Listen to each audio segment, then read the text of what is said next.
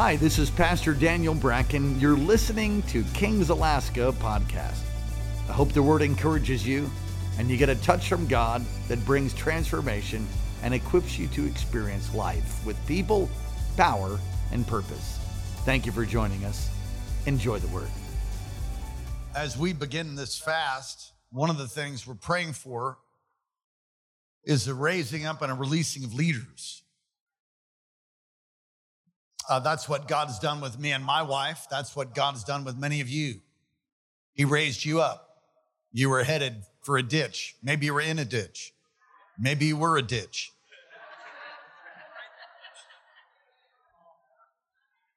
And he saved us and he rescued us and my cup runneth over.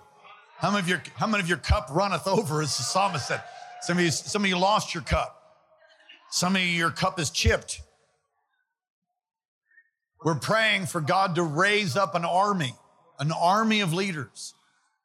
And I'm so grateful for Mayor Edna Knoll to be on the front row tonight, because to me, it's a prophetic picture. Knoll and Edna, you're all going to live forever. But I think it would be fair to say that maybe 50 years from now, you'd probably be in heaven should the Lord tarry. Would that be accurate? Most likely. Amen. I'd probably be with you. All right then. So then the question is, Mayor, the question is, who's going to take your place? Who's going to take my place? One of the deaths of the American church has been pastors that get elevated, raised up, God's hands on them. They lead the charge, and then it's time for them to pass the baton, but they grip onto that thing. Instead of like John the Baptist, who says, I must decrease, he must increase. There's got to come another generation. There has to come a generation of new leaders. And I'm talking about your children. I'm talking about you. I'm 55. I feel like I'm 25, but I am 55, and I am targeting 120 years of preaching, praying, and prophesying. Amen. Divine health. But as we begin our fast, one of the things I'm believing for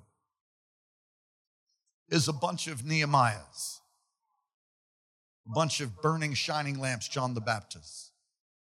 We must see an army rise up to bring reformation. I don't want a revival. I'm not looking for a revival. Most people think a revival is like a 3-day meeting. A real revival actually becomes a revolution. A real revival really, like the real ones, they go on and on for years, like a reformation, like in Martin Luther's day, where he nailed the 95 Theses to the doors of the church at Wurmberg. And it confronted the religious leaders of the day. The church, the Catholic Church, was so powerful, you confronted them, they killed you. Oh, and they tried, but how many of you know you can't kill what God doesn't want killed? Nehemiah is an amazing picture of reformation, a leader. And so, as it says in Philippians 2:15, that you may become blameless and harmless, children of God without fault in the midst of a crooked and a perverse generation, among whom you shine like stars in the world, holding fast to the word of life, so that I may rejoice in the day of Christ. Matthew 5:14, you're the light of the world. I want you to say, I am the light of the world. I am the light of the world. Some of you need to turn the lights on. And then that's why you're here tonight, and I'm glad you are. Some of you are ashamed of the light. I remember talking to some college students not long ago, and they were making excuses or saying, I don't mean to be hyper spiritual, when they were just talking about the things of the Lord. It so shocked me that I thought, hyper spiritual? You're just talking about the Lord. What do you mean hyper spiritual? We need a people that'll rise to boldly declare the truths of God's word. Nehemiah 13, really the whole book of Nehemiah is a family favorite of ours, and I've preached from it countless times. Can't remember all the times I've preached from it. But in Nehemiah 13, you see a blueprint, if you will. You see a a framework of these 4 non-negotiable commands that Nehemiah gives the people of Israel. He said, you can't mess with these.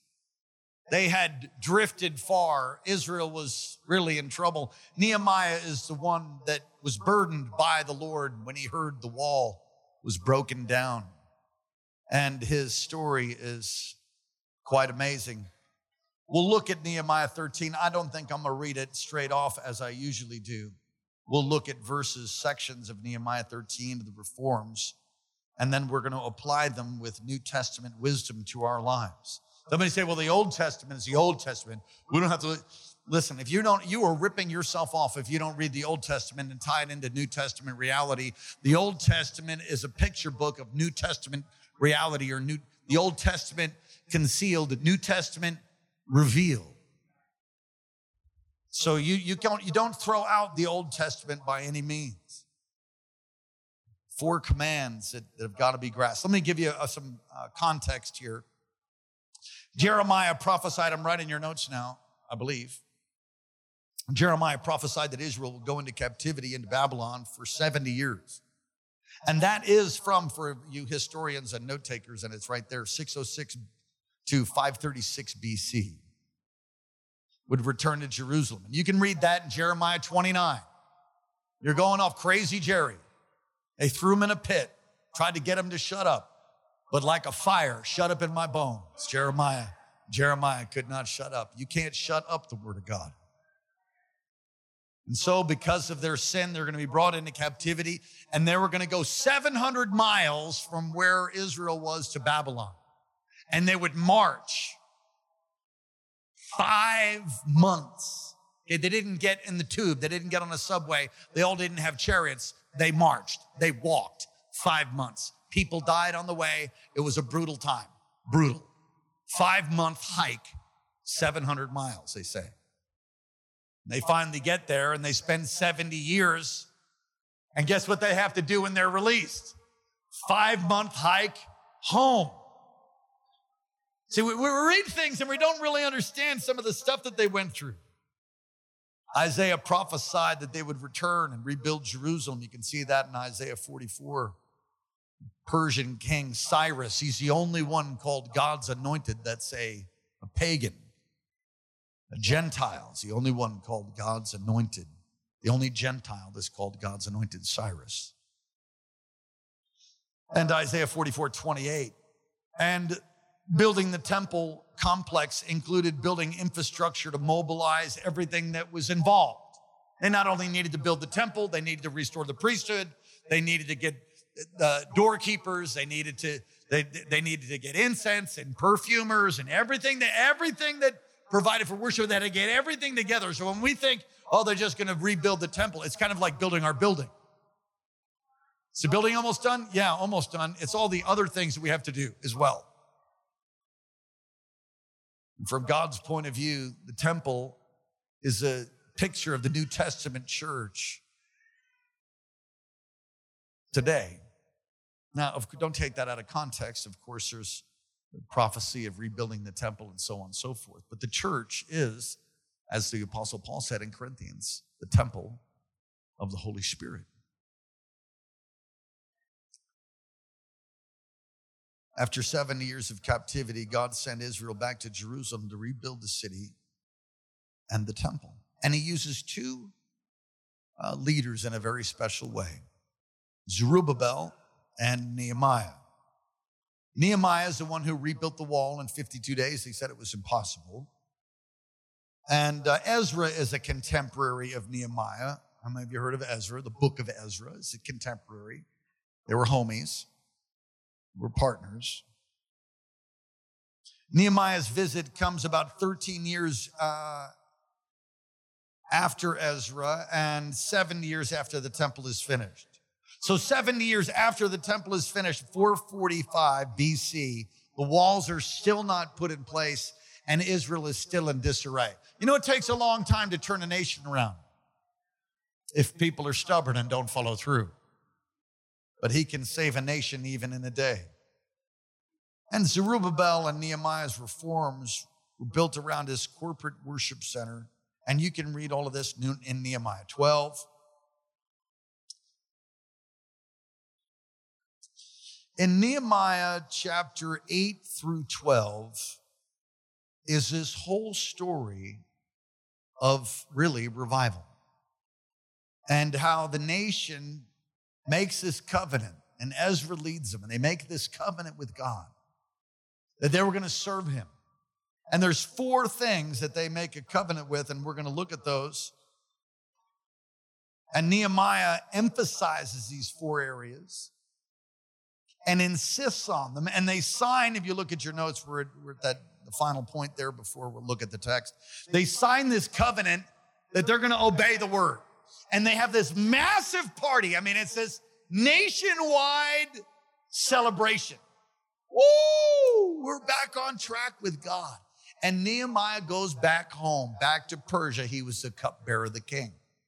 And it's a little bit hard to figure out how long he's gone. Some say 10 years, some say 12 years. You just have to try to study it and figure it out. 10, 12 years. I imagine him saying to Artaxerxes, I think his name is, you know, I had an amazing time when I was back home. Had not been there in 10 plus years. Would you mind if I went back? Oh, go ahead, Nehemiah.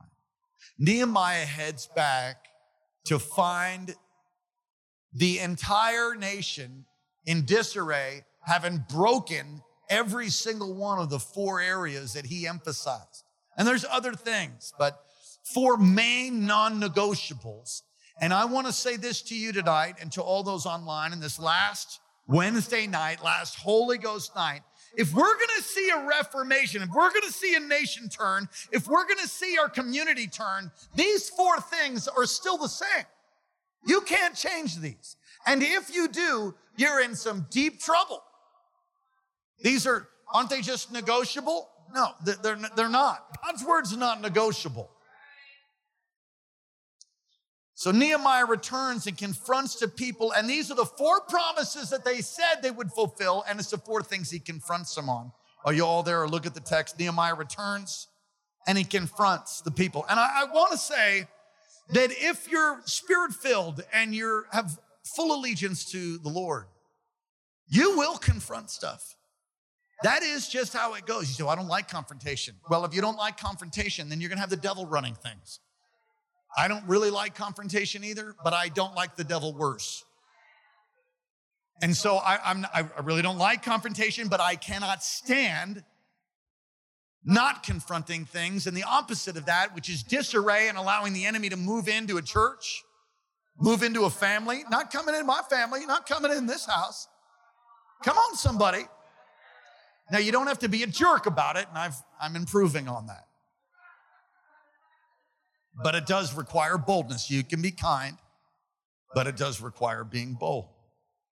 The first one, and you'll see this in Nehemiah 10, that whole story is basically from Nehemiah 8 to Nehemiah 12, and they have this big celebration. Nehemiah 13 is Nehemiah's been gone for 10 to 12 years. He's come back to check on how everything is going, and it's not going well. And that's where he starts knocking some heads. And he does knock heads. Reminds me of Jesus and the temple when he flips over the money-changing tables and he makes a whip. And he says, my house is a house of prayer, but you've been in the den of thieves. They promised not to marry unbelievers. To uphold godly standards in the family. You can see this Nehemiah 10:30. Nehemiah confronted the failure of them to keep God's order in marriage, God's family value. He boldly confronts them. Let me read it to you. Nehemiah 13, verse 23. I saw Jews who had married women of Ashdod, Ammon, and Moab. Listen closely. Half their children spoke the language of Ashdod and could not speak the language of Judah, which is what? Hebrew. Verse 25, I contended with them and struck some of them, in other words, slapped them, hit them, and pulled out their hair. And I this guy's serious. Don't mess with Nehemiah. Made some of them swear by God, saying, you shall not give your daughters and wives to their sons. Let me just say this. It's so important. Who you marry is absolutely crucial. And I could interview folks and tell you about the pain that they had because they went for the physique instead of godly character and integrity. They went for the all that. He used to have such a big, broad chest. Now he has chest of drawer disease. That's where his chest falls in his drawers. He confronts them because in marriage, if you're not equally yoked, now this is a little bit different. There's a mixed multitude and culture, and that's fine. But you must have the spiritual application is you must marry someone who loves God with all their heart. What if I just got saved and my husband doesn't, my wife doesn't? Pray they find the Lord also. I mean, that's different. You got to redeem all of that. But if you're walking with the Lord and you love God with all your heart, don't do missionary dating. I did it with Pastor Karen. It worked out. We got blessed. Worked out for me anyway. Amen. But it's a bad idea. It's a very bad idea. And I want to tell you that even being unequally yoked, you can be believers can be unequally yoked. And so what happens in this case, what happens if the children can't speak Hebrew? Guess what happens? They cannot learn the word of God. And if they don't learn the word, then what happens to that family? That family gets divided. That family gets led down the road of unbelief. And so he freaks out. I mean, he strikes them and pulls their hair and says, "You idiots."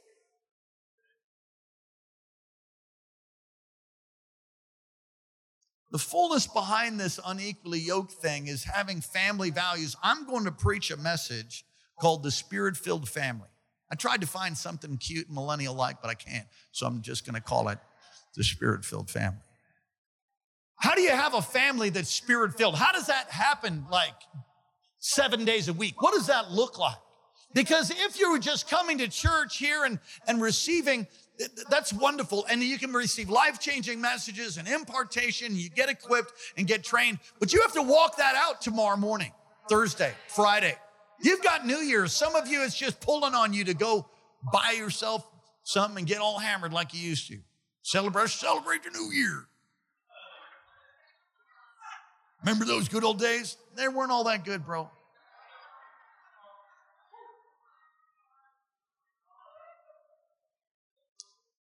See, when you don't have that right, when you marry, when you yoke unequally, if you don't have that domino right, that domino can fall and many things fall in line after that. You have to have that right.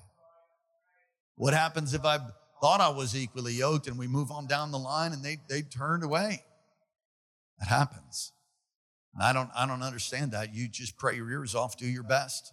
Live at peace with one another if they're willing to, says the word. And maybe through your good conduct, ma'am, sir, you can win your spouse back. Get on fire. Get full of the Spirit of God. Love God. Serve them. Be like Jesus. Don't be like Jezebel. Be like Jesus. You miss a great place to say amen.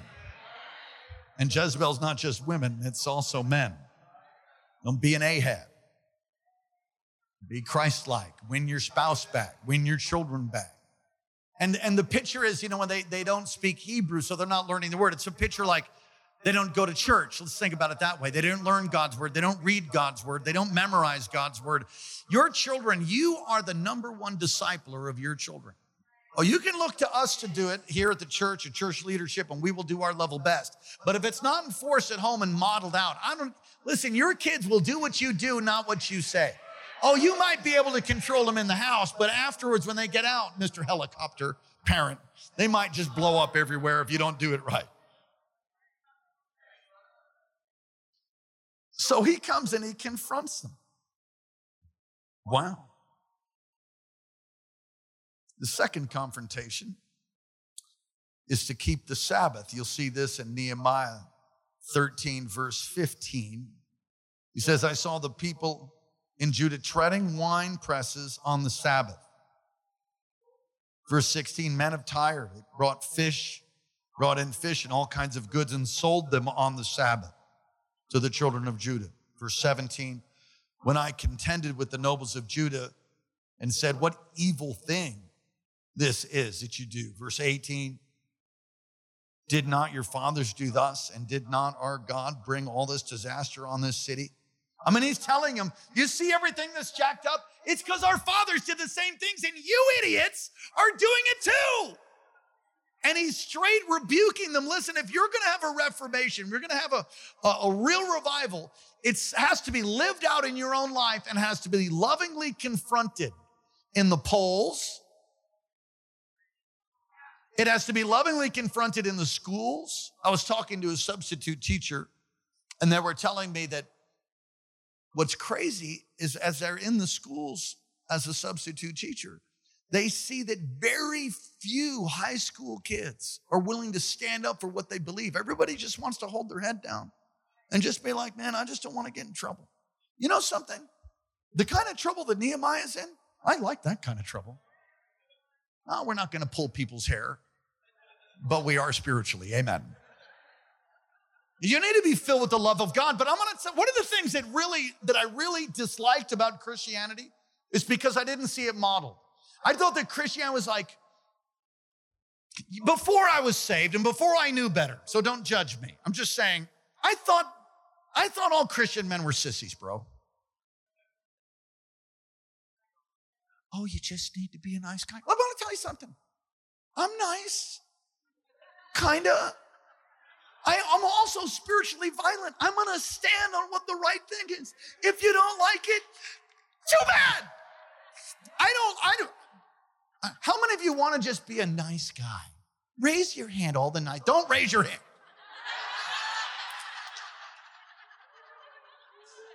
I want to be a godly man. I want to be a spirit-filled man. I want to be a man that confronts things and deals with things with the love and the attitude of Christ. Now, I can be a jerk. Not half as bad as some of you, but I can be difficult.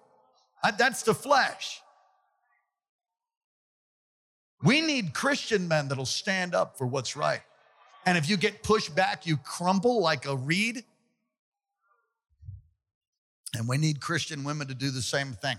I was turned off by the pansified Christianity when I first heard about it. So just everybody's just nice and just carry your Bible.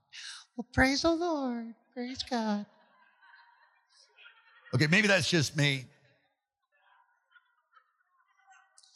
He confronts them about not keeping the Sabbath. You know, not keeping the Sabbath, the Sabbath is not a day for snow machining. Oh, you thought it was funny until now, right? The Sabbath is not a day for skiing and recreation. That's not what the Sabbath is. You start studying, the Sabbath is not a specific day. In the New Testament, someone will say, well, it has to be on Friday night to Saturday night. So, no, it doesn't.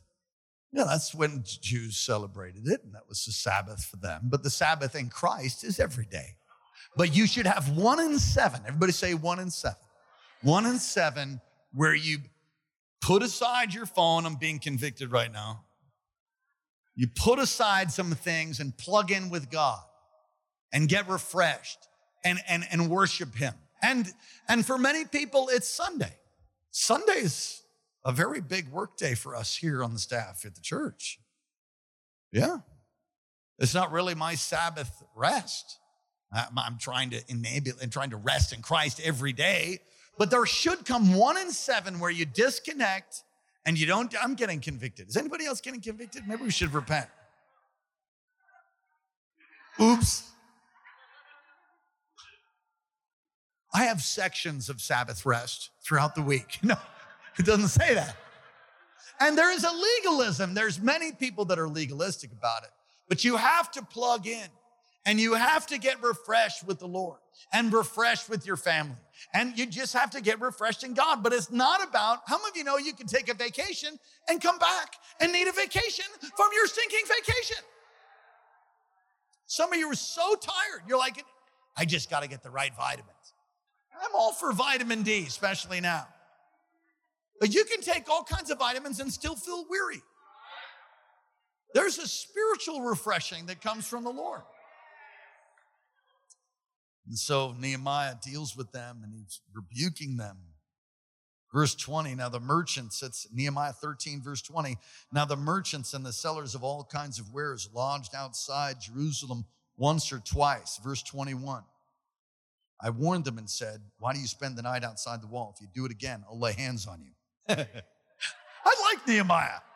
That's not the kind of that's not the kind of laying out of hands that we just did. It's a straight bodily harm threat. And I get we don't have a picture of Nehemiah. I mean, it's just like, this is a long time ago. But I get the picture that he's probably like 6'3", 250, big gnarly beard. You do it again? I'm going to lay hands on you. And it's kind of like, what did you see? He pulled those guys' hair out. I'm like, we better get out of here. People walking around town with patches gone from their hair. It's a revival. Nehemiah. It's a Nehemiah anointing. Look at 3. They committed to giving. This is Nehemiah 13:10. Now, I know this might be a shocker to some of you. The lights in this building do not stay on because we have right relationship with the Lord. How many of you know? How many of you know we also have a light bill? Okay. How many of you know we have a gas bill? We have a water bill here, but at our new property, we won't. We supply all our own water. There's septic costs. Did you know that? Sewage. Some of you are connected to city sewer. We're not connected to city sewer at our property. We have our own septic treatment plant. Come on, somebody say hallelujah. It can handle 7,000 to 8,000 people a weekend. You can have that many? Well, yeah, sure. Really? Yes. It's going to be awesome. Come on, raise your hands. Come on, that's a lot of toilet paper. Hey! Do you know the revival in Brownsville? Did you know their toilet paper bill I read somewhere was like $11,000? That's like back in the 90s. 11 grand, or maybe it was 7, whatever. 7, 11, it's a lot of toilet paper.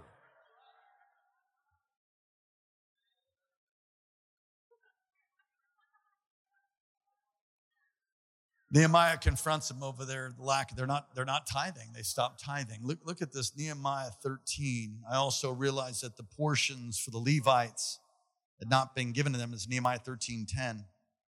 For each of the Levites and the singers who did work had gone back to the field. You see, what happens is people stop giving, so the ministry can't move forward. And if the ministry's not moving forward, what's not happening? Worship's not happening. Prayer's not happening. The center of the community is broken down and destroyed. So I contended with the rulers and said, why is the house of God forsaken? I gathered them together and set them in their place. Then all of Judah brought the tithe. Wow. Nehemiah understood the importance of establishing prayer and the importance of having people in ministry. It's important. People in ministry in the marketplace, but people in ministry in the house of the Lord. I've got an amazing staff. I'm so blessed by them. And our staff is going to grow. It is? Well, yeah. We're going to be pastoring 10,000 people. We'll have a tithe of the community. That's what's going to happen. Somebody say a tithe of the community. 10,000 people. Say it. How are you going to do that? We just keep growing at the rate we're at. We're out of room here, but we're going to move into this building. Can you say amen? And we'll be able to do it there. It's so important to have the blessing of God on your life. And tithing's crucial. And really I've heard one person say this, and I'm going to dive in and study some more. How many of you know you should never be done studying? Tithe and first fruits. You say, well, tithe it's not the tithe in the New Testament. I had somebody tell you, it's not 10% in the New Testament. And usually when somebody tells me that, they rip God off and they want to argue about how it's not, tithe. But instead, this person said that would be like a bare minimum. No, I way more than tithe. I give in proportions. God gives me faith to give, but a tithe is that's like a benchmark. I mean, you want to go over that. That would be a bare minimum. Come on, he owns it all. Say that. He owns it all. And number 4, they committed to not have unholy alliances. Now, this is heavy because I've found that most people have this in business. They start businesses and their partners are pagan and don't believe like they do. So, well, then I shouldn't work for an unbeliever either? No, I didn't say that. I mean, we need to be with unbelievers. Why? Because we should minister to them, pull them out, witness to them, share our faith with them, model what it is to have this amazing life. So it's not that, but significant partnerships should not take place with someone who is not a believer. Look with me at Nehemiah 13, verse 4. Elishab, the priest, having authority over the storerooms. You know what the storerooms are? It's like the vault. It's where all the tithes and everything were stored.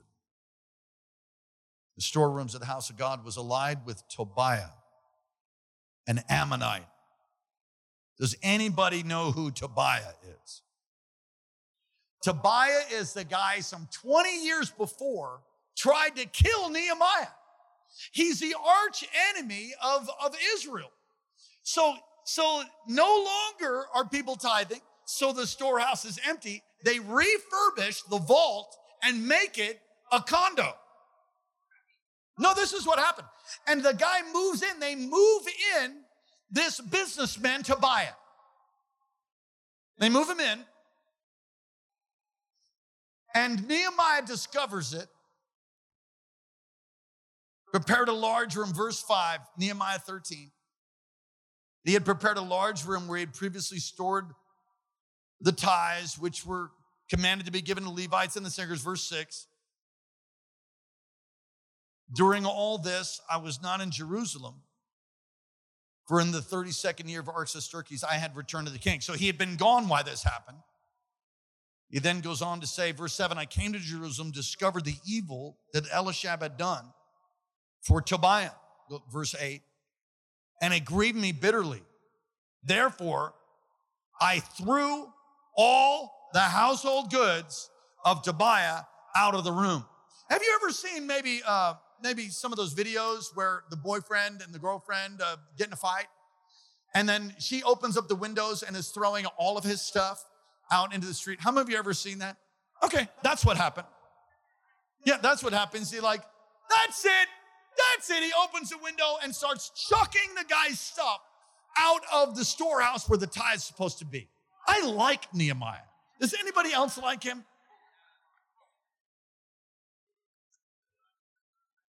You say, well, Tobiah, he's a businessman. He was really supporting the ministry.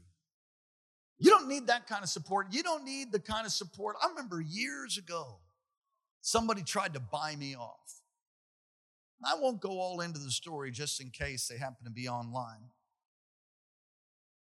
But if you can be purchased, if there's a price, are there children here?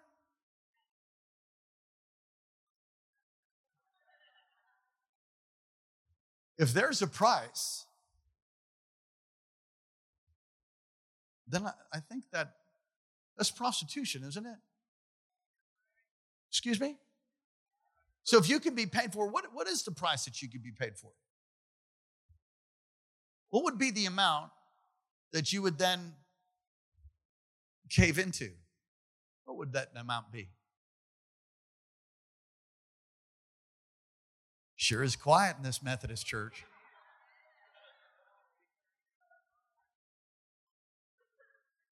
I don't know what power Tobiah had, but he had power to manipulate even the high priest, and he shut down the giving, and he moved into the temple.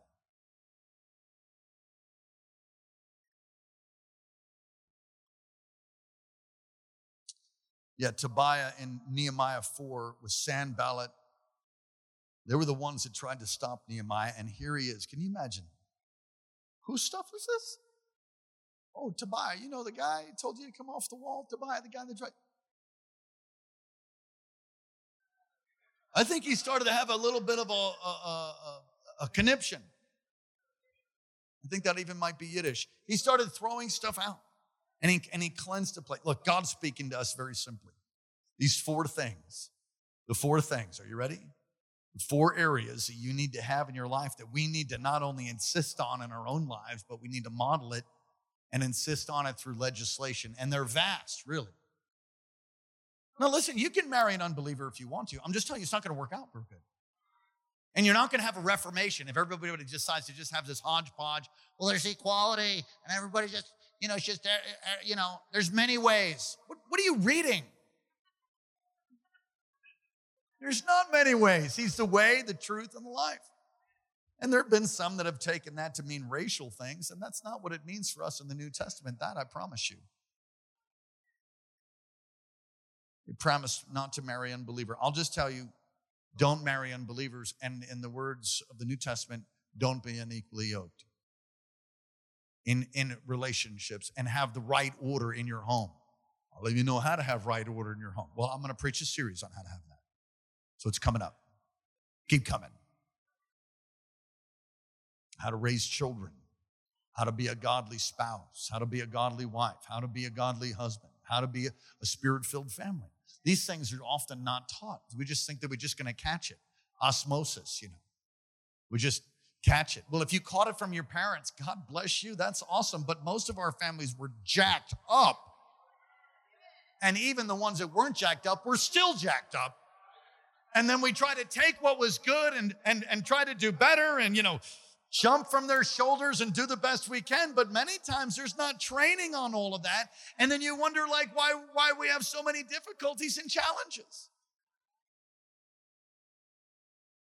Number 2, keep the Sabbath. You must honor and have sacred time with God. If you don't, you're going to have a problem. Number 3, be committed to tithe, be committed to give. And number 4, don't have unholy alliances.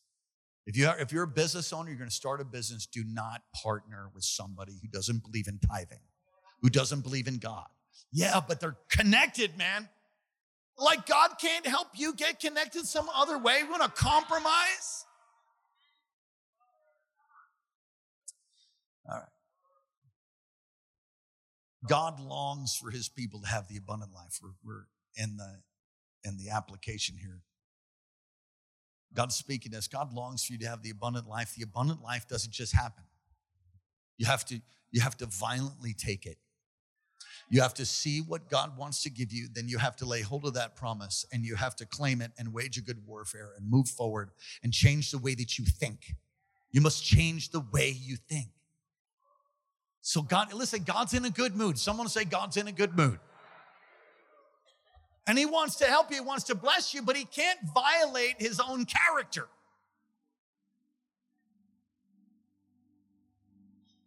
Commit to living a holy life. Say that. Commit to living a holy life. Live holy. Be a person of prayer. Be a person of prayer. Nehemiah, you go look at his life. Go look at the whole book of Nehemiah. That beard-pulling, face-slapping, that guy, his life is marked by prayer. He prayed for strategy. He prayed for favor. He prayed. You know, if you'll pray continually, you'll have continual releases of God's power in your life. If you don't have a prayer life, you say, well, how do I start it? I'll tell you how. Pick a time. And I would say in the morning. Pick a time in the morning. Get your carcass out of bed and begin to pray. How? Just pray the Our Father. Use that as a model. They've got lots of resources online at our website, kcalaska.com. You can look at different messages on prayer and how to pray. But I've found the best thing, not to just listen to a message. Prayer is caught more than taught. The way I've learned how to break through in prayer and overcome in prayer and see resources and miracles released in prayer is I partnered with Dr. Morocco in prayer first. and walked with him for years and still walking with him today. I've seen it modeled. I've seen miracles.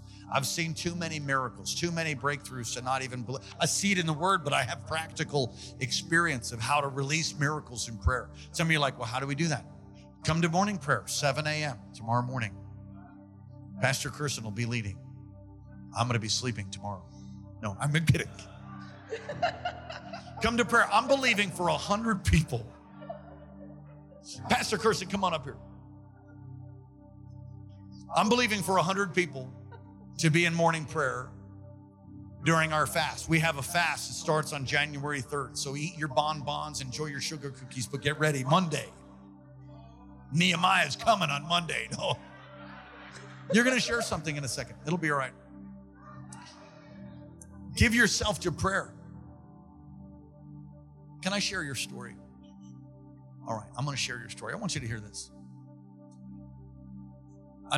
Many years ago, Pastor Kirsten had a dream. And if you want to know why he's always on time and almost never not here for prayer, it's because of this dream. And in the dream, he's in a boat. And it's just him in the boat. There's a sail, and he's out at sea. And he sees this horrible sea monster come up and try to grab him. And he starts praying, oh God! I don't know how that went, something like that. And he prayed, and the wind blew, and his sail filled with wind, and the boat lunged ahead out of harm's way. And he kept praying, oh God, oh Lord, intervene. Oh God, thank you. Oh, and just sailboat. And he just chilled. He stopped praying. It's like, and there's that sea monster again. Comes up and over and tries to maul him. So he starts praying again. And guess what happened? Wind again. Filled his sail, moved his boat. I think that happened 3 times.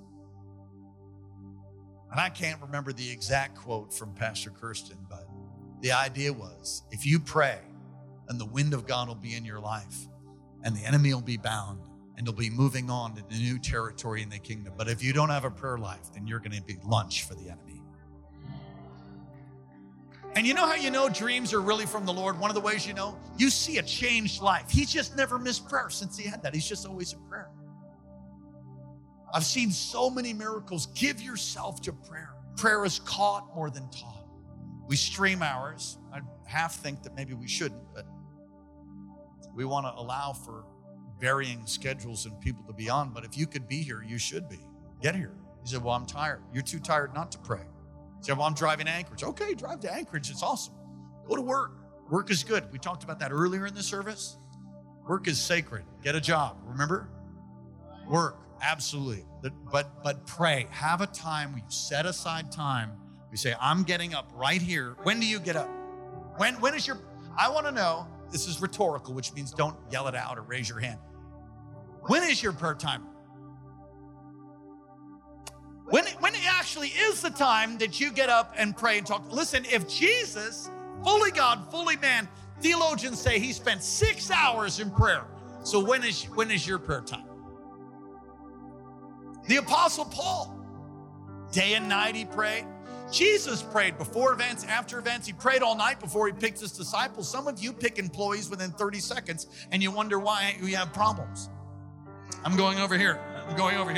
How many of you know you should pray before you hire somebody? How many of you know you should pray before you make a big business decision? How about fasting and prayer? When are you praying? Answer that question before the Lord. Husbands and wives, when do you pray?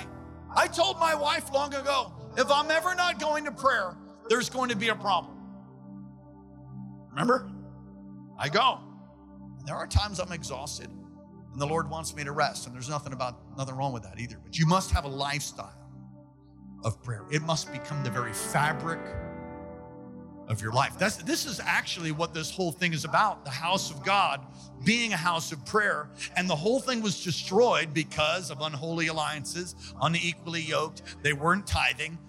They destroyed the whole thing. The reason we'll have an outpouring is if we pray and we do our part, then God will pour out his Spirit upon us. Can you say amen?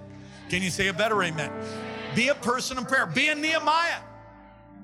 Be a Nehemiah. Last point. Be a Nehemiah. What does that mean? He gave his life to seeing restoration, to see things confronted that were wrong. And I know it's the Old Testament. Don't go pulling people's hair. Don't go striking people, okay? But be a man, be a woman of conviction. I've got convictions. I don't alter them. I'm not caving in on those. I'm gonna keep them. I've got convictions that are birthed out of the Word of God, and I've made a commitment to my wife and especially to the Lord and to my children. I'm going to keep them. You're not going to read about me. No. And if you do read something, it's not true. Everyone here is able to fall, including me. I understand that. But if you stay on your knees and you live accountable and you follow the Word and you repent, you keep a short list and you walk humbly before God and you stay transparent, then you will finish. I will tell you, I want to finish. I don't know about you. I want to finish my race. And then we're going to pass the baton, should the Lord tarry. Well, I hope you were encouraged by God's Word. Thank you again for listening to Kings Alaska Podcast. God bless you. For more great content, go to kcalaska.com. And may God's face shine upon you and give you peace.